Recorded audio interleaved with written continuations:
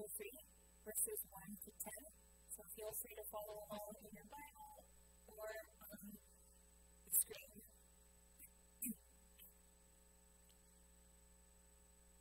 The boy Samuel ministered before the Lord under Eli. In those days, the word of the Lord was rare. There were not many visions.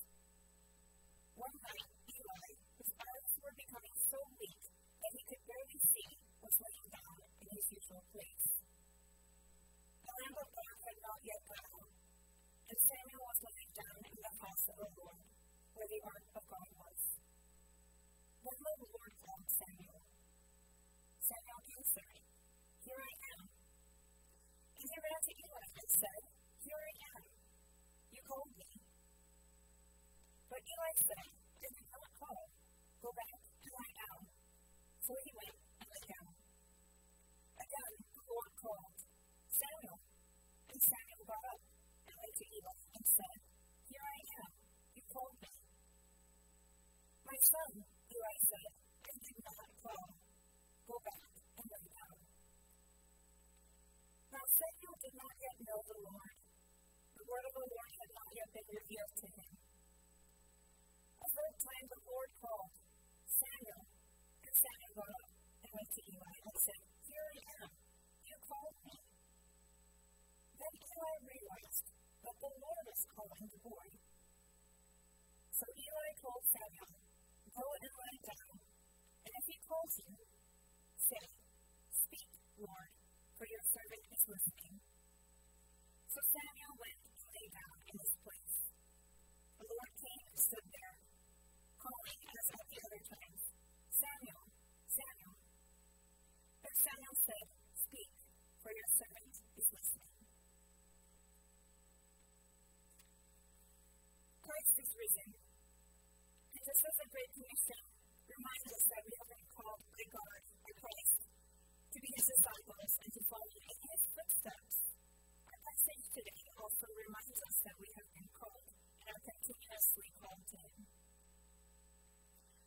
All of us at one point have probably gotten a phone call from an unknown caller.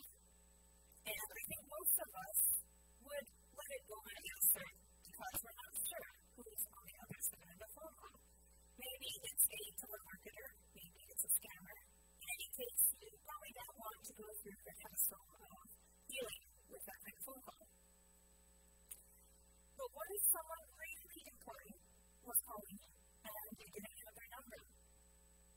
What if you really needed to pick up this phone call? I think all of us would agree that it would be terrible to miss the call. If we knew who was calling, we'd do our best to answer. However, the truth is that sometimes we get important calls, but we don't know who it is, because there is no caller ID. And it's like that with God sometimes as well. And as I move into today's text, I want us to keep this question in our minds. God is speaking, but am I listening? The book of 1 Samuel is wrote during a time of transition from the period of the Judges to the period of the monarchy. During the period of the Judges, 12 leaders arose with God's help in order to unify the people, to get them to repent, and to address both spiritual and physical threats. As unfortunate as it was, Israel continued to repeat the cycle of obedience and disobedience, resulting in curses, not blessings. This backdrop does not change, and Samuel is born into a chaotic time period where God's voice is not heard or recognized. In fact, in verse 1, even before God speaks to Samuel, it is made clear that the word of the Lord was rare and that there are not many visions. God is silent. There is a distinct lack of communication between God and the Israelites. This is quite unfortunate because prior to this era, under Moses and Joshua, God spoke frequently. It was his word that led his people through various trials and onwards to victory. However, during the period of the judges, all people did as they pleased, and neither listened to nor heeded God's calling. Under Eli's priesthood, the nation was declining. Eli himself was weakening. His eyes had grown so weak he could barely see, alluding to a weak spiritual vision. For example, when Eli saw Hannah praying at the temple, he initially thought that she was drunk. The situation was so bad that even Eli's sons, who were priests, had no regard for the Lord. And despite Eli's rebuke of their actions, they did not listen.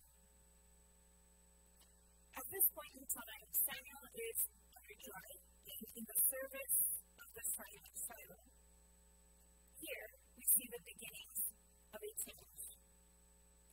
In verses 4 to 8, one night, God calls out to Samuel 3 times.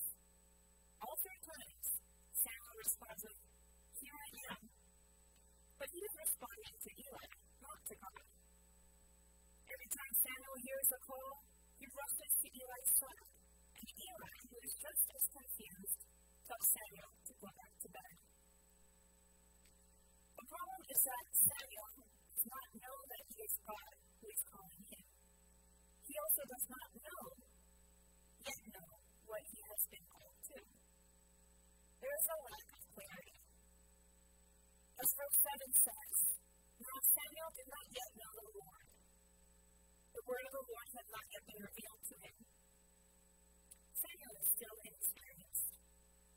He has not yet experienced God in a way that will lead to an intimate and lasting relationship, a relationship that will eventually make him a great prophet.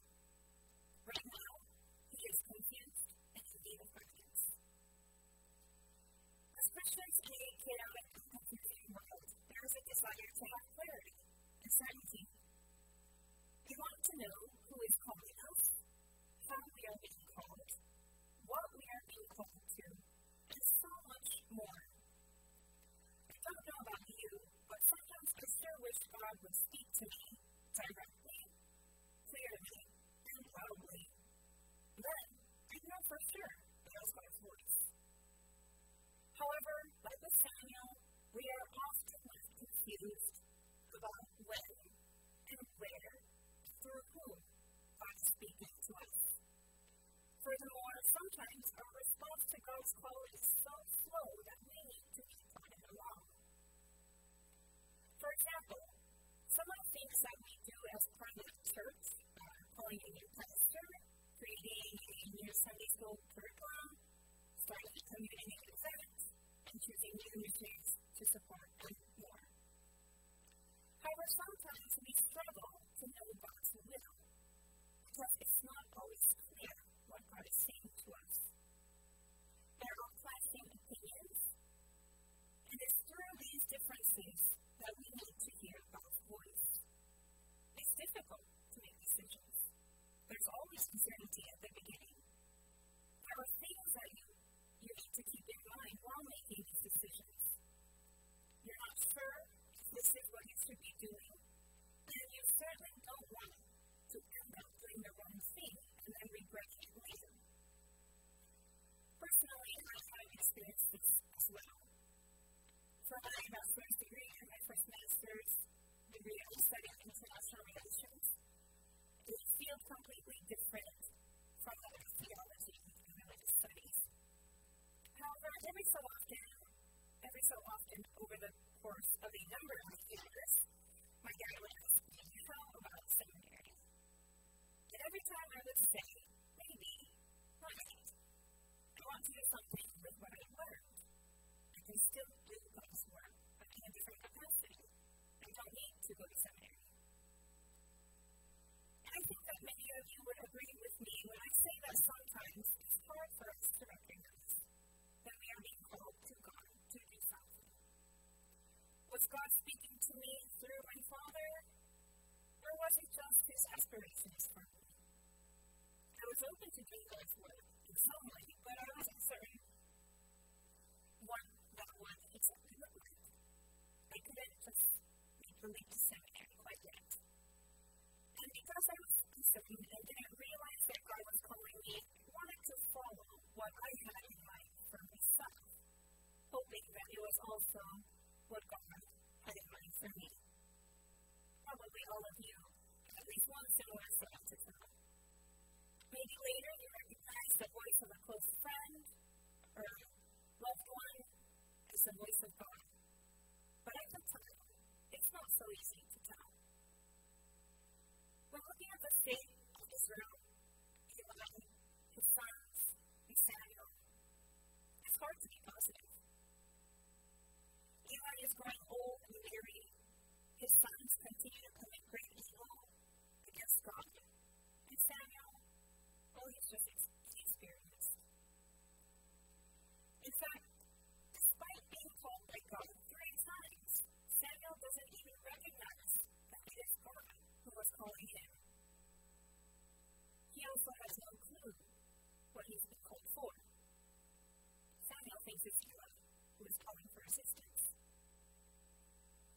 That said, there is much grace to be found. First, in verse 3 it says, the Lamb of God had not yet come out. Since the Exodus, the priests were required to keep the lamps burning in the temples every night, from evening to morning. This is a ray of hope in the darkness. The word and visions of God may be rare, but God has not yet given up on his people. Second, God calls Samuel, who is young and inexperienced. God doesn't choose a more experienced and devoted priest to carry out his will. Instead, he is willing to use Samuel to guide him and equip him with all he will need. This is a reminder for ourselves that we should never assume that God won't speak to us just because we're not experienced or important. Third, Samuel maintains an open posture. Even after being called 3 times, seemingly for no reason, Samuel doesn't show signs of irritation or annoyance. Every single time he is called, he says, "Here I am." Samuel places himself at the disposal of the one who is calling him. He shows a willingness to serve. He has heard the call and is willing to obey. Fourth, God helps Samuel to understand that he is calling him through Eli. Initially, Eli is also confused and doesn't realize that it's actually God who's been calling Samuel. However, on the 3rd time, Eli comes to the realization that God is the one who has been speaking to Samuel. In verse 9, Eli tells Samuel, "Go and lie down, and if he calls you, say, 'Speak, Lord, for your servant is listening.'" Eli not only tells Samuel who it is that is calling him, he also teaches Samuel how he should respond to God. So when God calls Samuel for the 4th time, Samuel readily responds to him. He is not left clueless or abandoned for failing to recognize that he was being called. And lastly, God is very persistent. God called Samuel a total of 4 times. The first 3 calls to Samuel did not yield the results that he wanted. In fact, Samuel totally misunderstood who was calling him. However, God did not give up on Samuel. He did not move on to the next person, to a person who would heed his call on the first try. After the first time, God tries again and again. So finally, on the 4th try, Samuel, who now knows what to do, says, "Speak, for your servant is listening." The grace is overflowing. We can see grace in Eli and his guidance of Samuel. We can see grace in Samuel for his willingness and humble attitude. And we can see grace in God for his persistence, his gentle leading. In fact, God has so much grace that it extends to us as well. God is extremely gracious and persistent in his guidance of us. Oftentimes, he places others in our lives who will then invite us to him. As mentioned earlier, some of the things that are urged us are calling a new pastor, or creating a new Sunday school curriculum, and so on. And even though we are Christians, we have different opinions, and it's difficult to proceed. Fortunately, God works persistently among us. He invites us to pray together to him, to have dialogue with him, and eventually, with the help of the Holy Spirit, we are prompted to answer his call. God puts things into place, and there is a light shining at the end of the dark tunnel. We see how God is working to make things possible, which is surely a sign that we are headed in the right direction of doing God's will. In fact, I've seen churches that were on the verge of closing their doors be rejuvenated and strengthened because God brought the congregation together and persistently worked in their hearts. God's voice, which seemed to have weakened previously, was louder than ever, and the churches rose to the occasion. They heard and answered God's will for them. Going back to my personal example, for as long as I can remember, my dad often told me or suggested that I should go to the seminary. I wasn't completely sold on the idea, and neither did I think that God had called me to seminary. But my dad was very persistent. Then finally, after going through the pandemic, seeing the pain of others much more up close and personal, I felt that it was time, and that God had called me. I only applied to one school, and if I was accepted, I'd go. And with God's will, and if not, then maybe not yet. And now, as you can see, I am in seminary. Through my dad, I can see God's gentle guidance and persistence. Through my dad, God was calling me to go to seminary. And like Samuel, it took a long time to recognize that God was speaking to me and telling me to do something. At the beginning, I wasn't even sure. I was being called. I was hesitant. But God continued to speak to me and to equip me with what I would need for the future of walking alongside him. My dad, to me, was what Eli was to Samuel. And as someone more experienced in walking with God, guided one was less experienced. Looking back, I now know that it was God who was speaking to me all along. As they say, hindsight is 20/20. In the heat of the moment, it's difficult to see and hear God's presence and voice in our lives. Sometimes we're having the time of our lives, and sometimes we are hanging on for dear life. A seemingly random event makes so much more sense retrospectively. Only later do we recognize that God was guiding us either in the direction that we needed to go. Many of us can testify that in times when God seemed to be silent, we realize later that God was talking to us all along. In times of great pain and uncertainty, when we were navigating a loss or trying to overcome a difficulty in our lives, God seemed distant. But later, we see that God was speaking to us the whole time. True, we don't always get this clarity, even in hindsight. There are things that we will never understand until we are reconciled with God at the end. And God is speaking. The lamp of God has not gone out. The Holy Spirit is at work within us and interceding for us. Sometimes we may not hear the words being spoken to us. However, there is always hope. Going back to the phone call analogy from the beginning, I really hope that all of us can pick up God's call on the first ring, even if we don't know who the caller is. But even if we don't, it's okay. God will set a special ringtone for us. Praise God. challenge us to pick up the phone call. And if all else fails, God will continually call us and leave us voicemails. And sooner or later, but hopefully sooner than later, we'll realize God's will for us in carrying out what it is that He has called us to do. Remember, we are not alone. God is always with us, and He will empower us. I'd like to close in a short prayer. Dear Father in heaven, thank you for gathering us together to hear your word. Continue to remind us that it is you who has called us to you.